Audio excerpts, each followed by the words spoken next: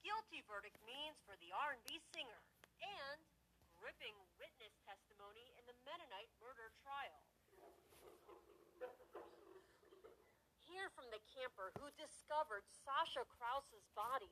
Plus, decades later, President Ronald Reagan's attempted assassin will be unconditionally released. Why his attorneys say it's a step in the right direction. And later, the laundries did not help us find Gabby. They're sure is not going to help us find Brian. The FBI search for Brian Laundrie stretches into another day as Gabby Petito's family speaks for the first time since her funeral. Long Crime Daily covering court cases from coast to coast.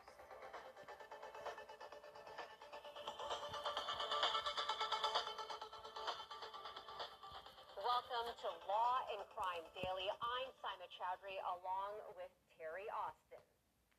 Guilty.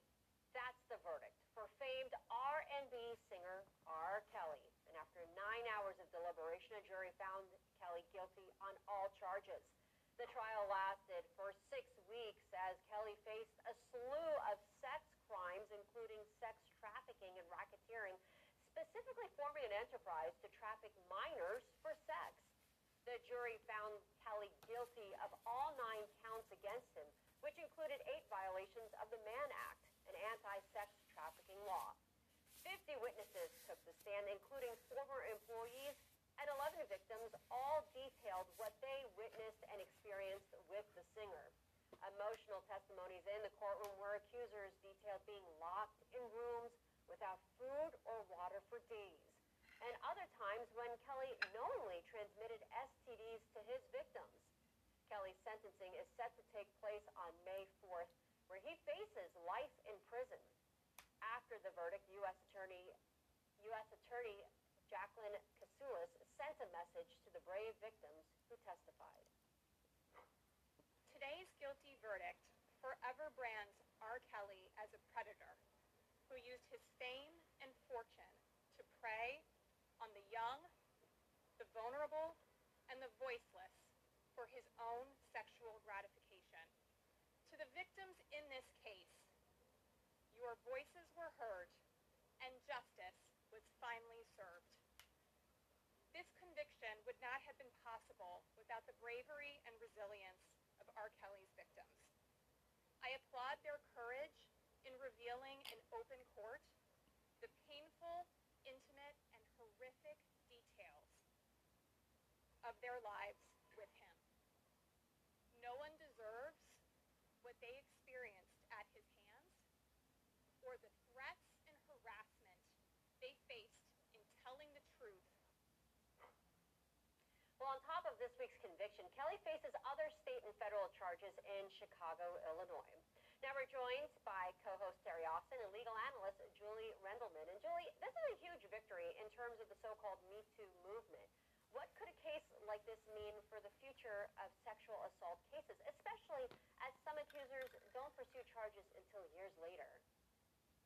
Look, I mean, I think it started with Harvey Weinstein. I think we were watching the change begin then because this was a case that was different than the normal ones we usually saw going to trial. Older cases, more complicated cases. And the unique thing about R. Kelly's case is, you know, the federal prosecutors used a law that they really never use. They used a racketeering law, which is usually saved for cases like the mafia. So this really tells individuals, certainly those who are committing these type of crimes, that they're going to go after you and they're going to go after you in different ways. And this shows not only are they going to go after you, but they're going to be potentially successful, regardless of how many years ago the alleged crimes occurred.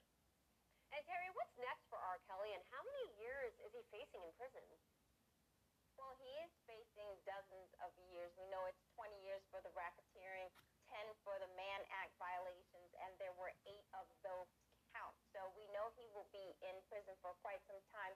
But he is facing charges in Northern District of Illinois, which is federal court for child pornography and obstruction of justice. And also in Cook County, Illinois, which is a state court, he is facing charges there for sexual abuse. And don't forget, he is also facing charges in Minnesota for prostitution involving a 17-year-old girl. All right, thanks, Terry. And again, he will be sentenced for what happened at the federal trial in May 4th of next year. All right, now an update in the Pike County massacre. The eldest son of George Wagner asked the court to dismiss his murder charges and the possibility for the death penalty. Attorneys for George Wagner IV now say he did not shoot or kill any of the victims, despite 2019 court documents that say he shot each victim personally. Wagner and the rest of his family were charged in the 2016 Roden family murders of 7 adults and a teenage boy.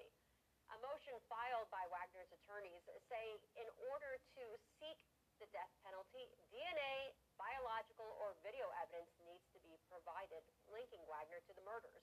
All this comes after Wagner's mother, Angela, and brother Jake pleaded guilty to charges earlier this year. And in California, Joseph Jimenez officially pleads not guilty to the murders of TikTok stars Riley Goodrich and Anthony Barajas. The 2 teenagers were shot and killed in July while at a movie theater in Southern California. Goodrich died at the scene and Barajas died after being taken to the hospital. Jimenez appeared in court on Monday where his attorney entered the pleas for him. The 20-year-old pleads not guilty to the murders on the grounds of insanity. Attorneys are set to meet again on October 22nd to discuss the appointment of a defense psychiatrist. Well, still ahead on Law and Crime Daily, the man who shot President Ronald Reagan set to be unconditionally released. But first, the Mennonite murder trial will bring you the chilling testimony of the woman who discovered Sasha Krause's body.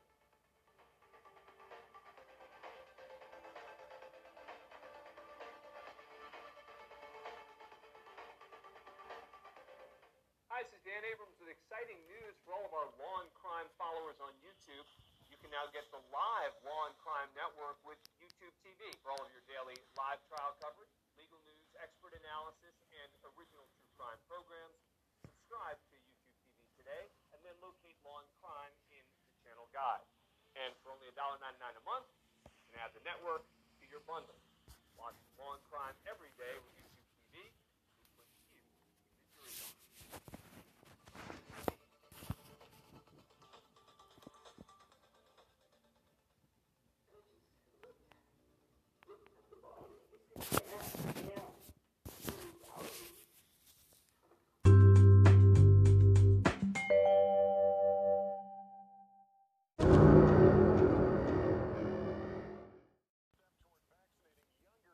Against COVID, the drug maker submitting data to the FDA showing its vaccine is safe and effective in kids 5 to 11.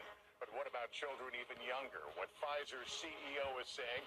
Also, the debate over boosters. Can you mix and match them? Dr. Fauci here answering your questions. Plus, the battle over vaccines in the NBA. What LeBron James revealed today. Also, tonight, President Biden contradicted by his own military advisors after he claimed none of them warned him to keep a small number of troops in Afghanistan to prevent a Taliban takeover. What the generals told Congress and how the White House is responding. The battle lines being drawn among Democrats. The president leading negotiations to save his multi-trillion-dollar agenda with a government shutdown potentially just days away. New clues in the deadly Amtrak derailment. What investigators hope to learn from the train's black box. Barack Obama breaking ground on his presidential library in Chicago after a years-long fight. And the heartwarming best friend reunion caught on camera. This is NBC Nightly News with Lester Holt. Good evening, everyone. Pfizer today took a major step toward approval of its COVID vaccine for children ages 5 to 11, submitting trial data to the FDA for review after recently determining it is safe and well tolerated. A vaccine suitable for younger children is a major missing piece in this country's effort to turn back the pandemic, especially with parents in many schools navigating infection outbreaks. But also today, the Biden administration is saying those Pfizer booster shots for certain Americans are taking off. 1 million shot appointments on the books at pharmacies. 400,000 booster shots administered this past weekend. But there remain millions of others who haven't had a single shot. Vaccine mandates now forcing tough decisions for many. My conversation with Dr. Fauci in just a moment, but first, let's get the latest from Gabe Gutierrez. With millions of children now back in classrooms, today Pfizer submitted phase 3 data to the FDA on vaccines for 5 to 11-year-olds, a crucial step toward emergency use authorization. Gives another barrier of protection for the little ones. Pfizer CEO today with NBC's Craig Melvin, who asked him about even younger children under 5. I believe in a couple of months, we should be in a position to have the data and then eventually submit before the end of the year. The 5 to 11-year-old children in Pfizer's trial were given 2 smaller doses of the vaccine than those given to those 12 and older. The company says the smaller doses produced antibody responses that were comparable to those seen in older people who received full doses. The vaccine also caused similar side effects to those seen in adults, including arm soreness and fatigue. Younger children are less apt to be infected, but we all know that there are children who become seriously ill. Perhaps nowhere has the debate over the future of the pandemic been so heated as in schools, where parents and administrators have clashed over mask mandates, bus driver shortages, and vaccine requirements. New York City announced overnight that teachers and staff would have until the end of the week to get vaccinated after a federal appeals court green-lighted the mandate. I think they should get vaccinated. Our kids are in there, and they have to be held accountable. Less than a quarter of Americans still haven't gotten a first shot, but confusion is mounting over who should get a third. The FDA has authorized the Pfizer booster for emergency use for certain Americans. In Charleston, West Virginia, Kitty Frazier got her booster today. Not Pfizer, but Moderna, which the FDA has said can be offered to the immunocompromised. Do you think this whole rollout of the boosters has been a little confusing? Extremely confusing. In fact, when we came in this morning and they said you can't have the Moderna because it has not yet been approved, as has the Pfizer, we got a little bit vexed and thought, well, we wasted a trip down here. But then when we said we were immunocompromised, they said we could have the shot. And picking up on that, Gabe, what about the idea of mixing and matching vaccines? For example, getting the first 2 doses of Moderna and then a booster from Pfizer. Yes, Lester, today we learned that data from the mix and match trial have been submitted to the FDA, but they're not yet publicly available. No timeline for that yet. Lester? Gabe Gutierrez, thank you. I spoke to Dr. Fauci this afternoon about some of the confusion over booster shots, but began by asking just how many more waves of COVID surges we might face.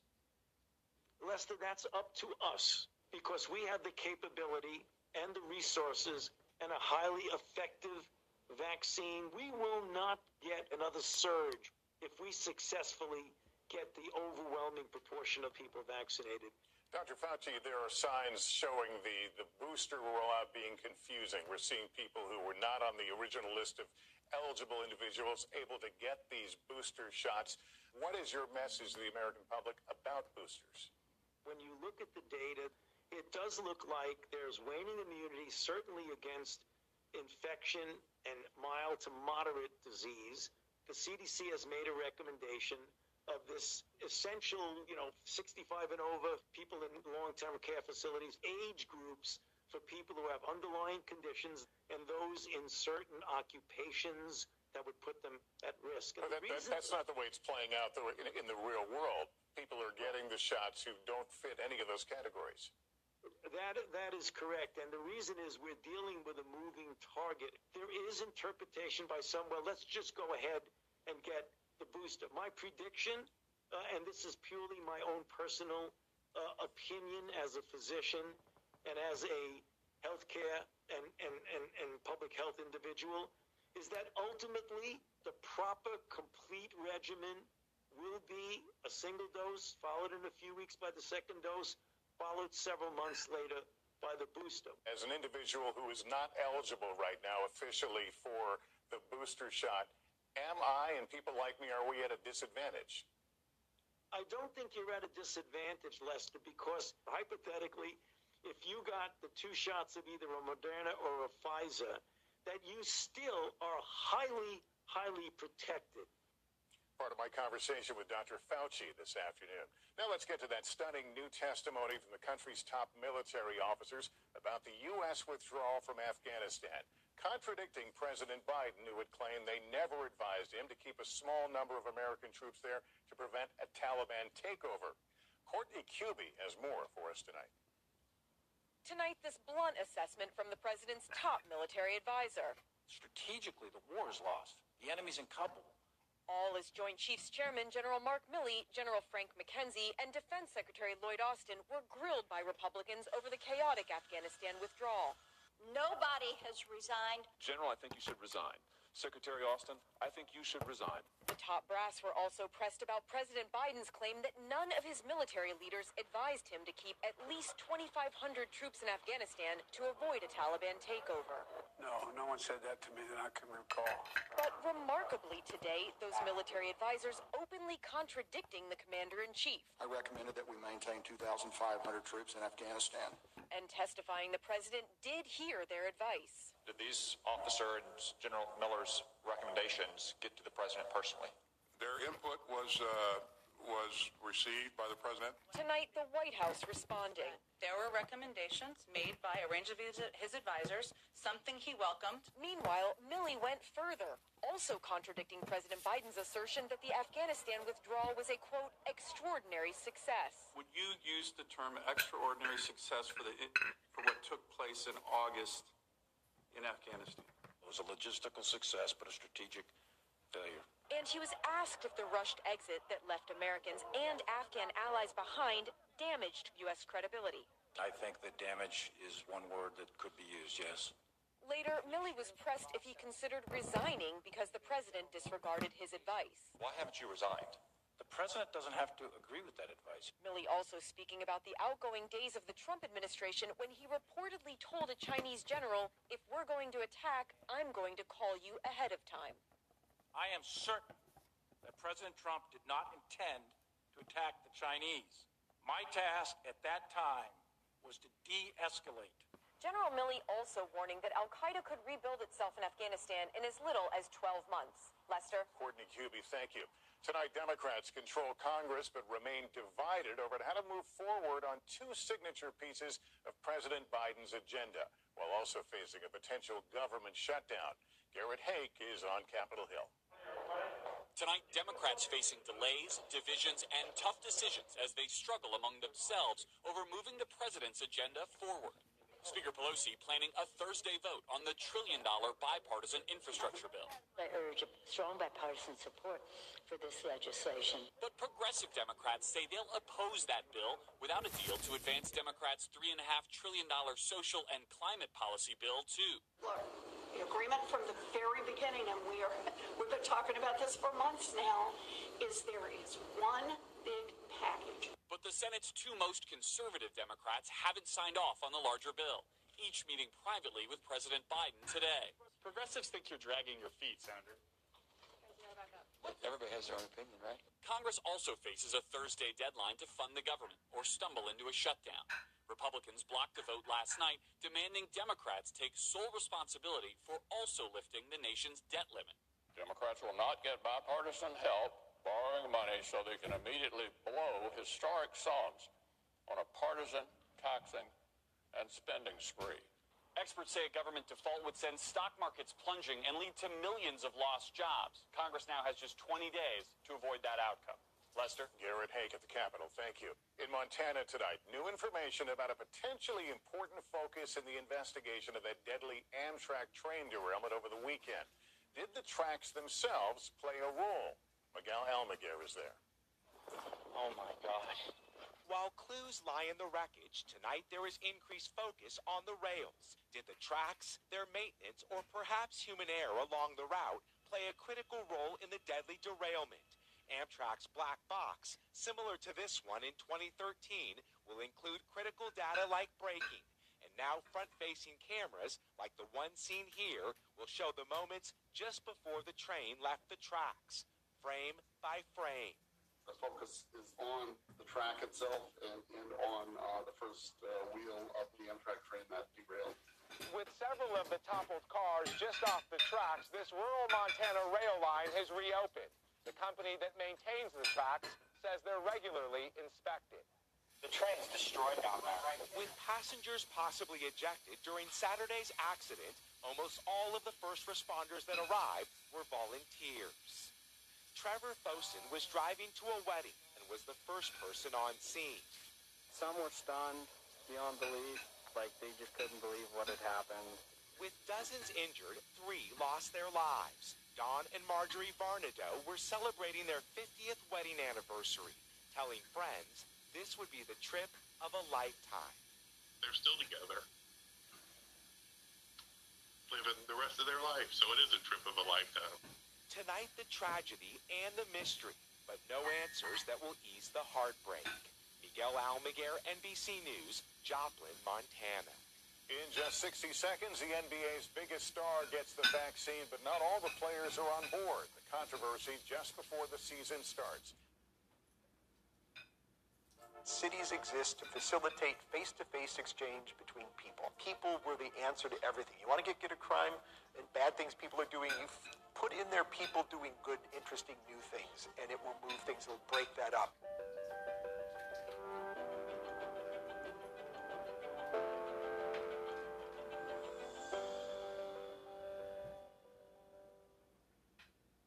It's my great pleasure to be joined on stage, for those of you here in the auditorium and joining us through Zoom and otherwise, with Thomas Dyja, who's author of New York, New York, New York. It's a terrific, terrific history of New York. Thank you so much. So why don't we kind of begin at the beginning, which is, what's a nice guy from Chicago writing a book about New York?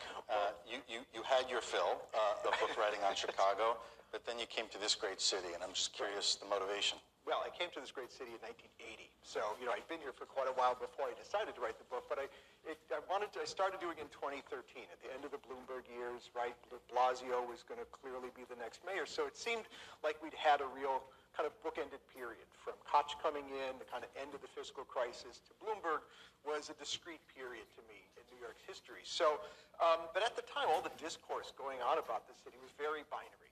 Gentrification, neoliberalism bad, Giuliani saved the city with policing, all these very kind of oppositional ideas, and none of it was really describing my lived experience of the city over these times. It was much more complicated than any of those things described. So instead of coming up with a hypothesis and saying, I'm going to prove this thing, my publishers were kind enough to let me go back on a journey, really, to look for what the change was, who made the change, what were the ideas that created the change over this time. So yeah, it wasn't, I'm going to prove how this thing happened. I just put on my, pith helmet and went back into the past to kind of re-examine my own life in the city in a certain way, but what that experience had been for a lot of people. So there's always something about New York, as a native New Yorker, that's magical about the place. It can make you very angry. It can please you in innumerable ways. What is it about this city that drove you to be interested in it? Meaning, you came here, you studied at Columbia, you lived on the Upper West Side, you still live on the Upper West Side. But what is it about this city that has had, the sort of attraction and the allure of bringing people from all over the world? Right. Well, it is that crossroads of the world kind of thing, where it's constantly refreshing with new people coming in from around the world, and especially during this period. For me, I wanted to be in the book business and be a publisher, and I wanted to write eventually. So coming to New York was obvious. This was where the gatekeepers lived. So one of the themes of the book really is watching how that changes over time. There's a whole series of different kinds of themes in the book, of things that changed that weren't just about policy, that were about culture, that were about society, that twined into these other policy things, that weren't easily described, and they all influence each other. So the job was trying to figure out how those things twined together, and certainly culture in that way that I came to be a part of was one that I was very interested in diving into. Let's start with Koch, where you began. Right. So he inherits a city from Abe Beame. Right. And you write in the book a lot about the fact that the city was a mess. The city had lost its way. President Ford allegedly told the city to drop dead, according to the New York Post headline. And you talk a lot about the absence of data, the absence of an appropriate level of organization in the city. Right. mean, that's another theme that I really was looking at through the whole arc of the book is how data, how technology had an impact on the city, and it's changed. One of the issues that the city had, it didn't have an auditable budget.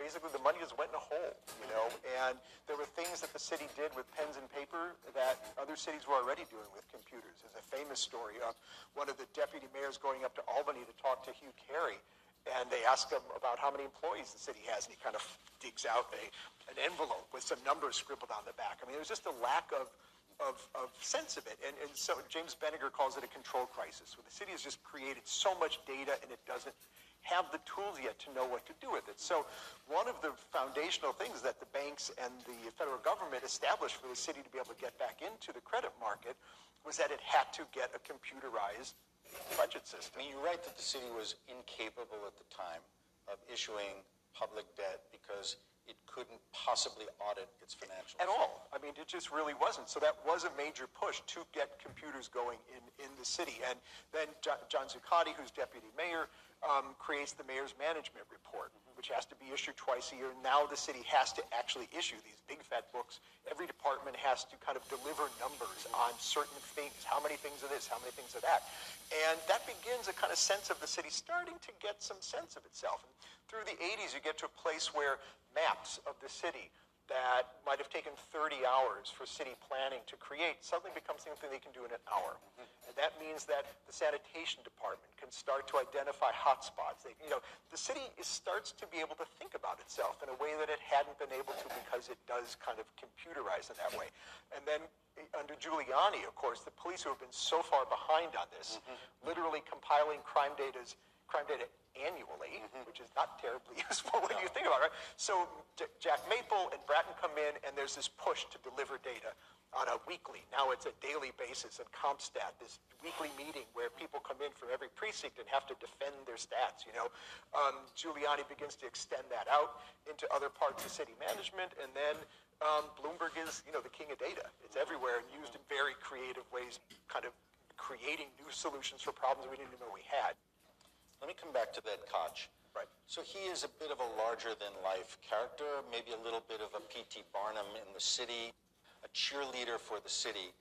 And you talk about, what he inherits and what he builds, but then on the tail end, he's burdened by the tragedy of AIDS and other things that disproportionately and profoundly in a negative way impact the city. Right. Talk about his path. I remember just living here in the 80s, and he was the kind of mayor, having grown up in Chicago with Mayor Daley. Yes. You could never imagine Chicago without Mayor Daley. Right. Like, what was this? And Koch was like that. At that time, it was kind of impossible to imagine New York without Ed Koch marching around, saying idiotic things and kind of spewing things all over the place, but in this way that you're kind of like, But then he had some real enormous blind spots. Yes. And kind of surprisingly so. His reaction to AIDS, I've had pushback from people in the Koch administration. The numbers fairly square out that, not a lot was done that could have been done. And on race, it is his huge, huge blind spot. And later in his life, he tried to kind of atone, to admit that in cases like the Sydenham Hospital, which he shut down, kind of just to make a statement. Things that he did on race that were incredibly negative and very divisive. I do think he realized it, but at the time, it really cleaved a big racial difference in the city, that the kinds of structures that existed where the Manhattan borough president was going to be an African American. A lot of these things went by the board, and it was incredibly devastating for the city in the long term. But perhaps it's for that reason that he does give rise to the opportunity for David Dinkins. Well, and also to be said, the other great thing that Koch does is the housing initiative with Mario Cuomo, who was governor at that time. Was to just say, we're going to do whatever it takes to change and to create housing for people. And, it worked. And we'll talk about this hopefully when we talk about crime, but I can't think of any program that's had a greater impact on the city in more different ways than him saying we're going to do whatever we can to connect communities with land, with building capital, and make this happen. And it really worked. So was David Dinkins a transitionary mayor? I think fundamentally, I think He was. I think a lot of the things that worked well weren't necessarily Dinkins-led ideas. I think he tried to provide a conscience of sorts, but there was a real kind of difference in his administration between Norman Steisel, who was very much a kind of bureaucratic administrator, and Bill Lynch, who was a great campaign guy, really, really excellent campaign guy. And the politics got woven in with kind of the getting things done aspect. But in many cases, great things. The law that, and this is the early Dinkins years, had The Rotting of New York on Time magazine, and a very similar mode of how New York is dead things happen that kind of climaxed with the murder of Brian Watkins, a guy from Utah who was at the U.S. Open. And that got Dinkins, as well as the governor at the time, to really fire up policing and ask, what can we do? What do we need to do? And then it was passed it's Safe Streets, Safe Kids, I believe was the law. And it provided the money for ultimately the cops that Giuliani would have to be able to apply when he came in. But let's go to Rudy Giuliani, because he was, from my memory, and as you write about him, a different Rudy Giuliani than the one we saw under President Trump. Right. And it was about law and order. It was a lot about crime. We should talk about that in the context of what he did. I mean, the thing to remember about Giuliani was that he really starts to appear in the late 80s when the city is just kind of corrupt. Wall Street is stinky and greed is good, and there's all kinds of the Bronx and Queens political machines are corrupted. And so Giuliani is this white hat guy who is like justice, and so he goes after Leona Helmsley, he goes after Wall Street, he goes after the mob, the pizza connection, he busts the mob. I mean, so he's really this guy who, no matter what, he's going after stuff, and that was... Back now with the growing firestorm over vaccines in the NBA and what the sport's biggest star, LeBron James, revealed today after staying quiet on the issue for months. We get more from Sam Brock. The NBA's efforts to vaccinate all of its players just got a massive jolt from none other than LeBron James, who'd been silent for months. After doing my research and things of that nature, I felt like it was best suited for not only me, but for my family and for my friends. What does LeBron James's decision to get vaccinated mean for the NBA? That means the face of the league is now on board. LeBron James has always been a guy that's a trendsetter, an example setter, and this is no different. According to the NBA, around 90% of the league has reportedly received a shot, and the Athletic Shams Charania says two marquee franchises, the Knicks and Lakers, will have fully vaccinated rosters by season start, but other big-name players are pushing back. It's none of your business. That's what it comes down to. I don't ask you guys what your beliefs. I mean, some people have bad reactions to the vaccine. Nobody likes to talk about that. The NBA doesn't require players to be vaccinated, but those sitting on the sidelines for shots will face more stringent testing and rules. New York and San Francisco are issuing the requirement for home teams, meaning any player on the Knicks, Nets, or Warriors who isn't vaccinated could risk missing all home games and docked pay by management. For some players, getting shots on the court means getting shots off of it, too. Sam Brock, NBC News. Up next for us here tonight, traveling overseas, our guide to what you need to know in the price you pay. It was a moment 5 years in the making. Barack and Michelle Obama breaking ground today on his new presidential library in Chicago. Construction has been long delayed by legal battles from residents who objected to placing the center in the city's historic Jackson Park. Obama has vowed it will be a benefit to the community. As more Americans consider traveling overseas once again, a look tonight at what you'll have to go through to book your trip, board a flight, and even go to a restaurant. Tom Costello is just back from a trip to Europe. While the U.S. has remained off limits to most international visitors, Europe reopened to fully vaccinated Americans this summer, and it could get busier over the holidays. But before you even board a flight, you must upload your CDC vaccine card to the airline's website. Many countries' health departments also require it. Europeans use a phone app that displays their vaccination status. Bonjour. Americans can use their CDC cards, but don't forget it. Here in France, you need to show your CDC vaccine card to eat at a restaurant. You'll also show your card to get into art shows and sporting events. You even show your vaccine pass to go hiking through a French national park. We've had to show it to get on an airplane. We've had to show it to get into restaurants, museums, to any kind of public place. And it's fine. We're good with that. While the rules change often, most European countries do require Americans to provide proof of vaccination, but don't require further testing or quarantine. Though Sweden is not allowing Americans to fly directly from the U.S., and Britain still requires testing. Despite sporadic protests, Europeans generally support the mandates. Masks required in grocery stores, train stations, even some outdoor markets. If it means that we can travel, that's so be it. Returning home to the U.S. does require a test. So we're going to swab each nostril beginning with your left. I used one that I bought from the airline that requires a video call with the technician who verifies the results after 15 minutes. I see only one pink line on the test card. I think I'm negative. You have tested negative for COVID-19. COVID negative and free to fly home. Tom Costello, NBC News. And welcome back, Tom. Up next for us, the surprise reunion of two best friends inspiring America. With COVID keeping so many of us away from friends and loved ones over the past year and a half, the reunions are all the more sweet. Here's Kevin Tibbles. COVID is a real jerk. What are you doing? For a kid, it can steal your health, loved ones, even best friends. 11-year-old Stevie hasn't been able to see his pal Owen since Owen's family moved from Chicago to Missouri until now. What are you doing here? And it turned this day into 100% pure joy. You just made my day. Kids know a thing or two about friendship. Describe the friendship. I don't think I can because there's so many nice things to say about it. What's it been like not seeing him? It's been hard because we talk to each other over the phone. I really liked when me and him were able to play with each other, like in the park. Well, let's give Owen a call. All right. Hey, Owen. Hi. Constant companion since kindergarten, Owen traveled back to Chicago with his dad on a business trip and hid out in the back seat. It's amazing how a little video of kindness and friendship and emotion can really, make other people feel good. I feel like I'm dreaming.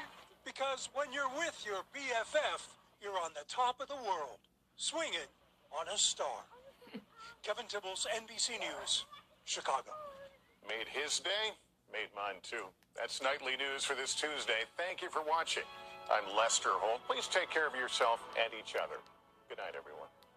What are you doing here? I don't know. What am I doing here? It's a moment that stunned the world. Simone Biles is out of the competition tonight. Simone Biles now telling New York Magazine, "It's like I jumped out of a moving train." After withdrawing from competition, the star spoke openly.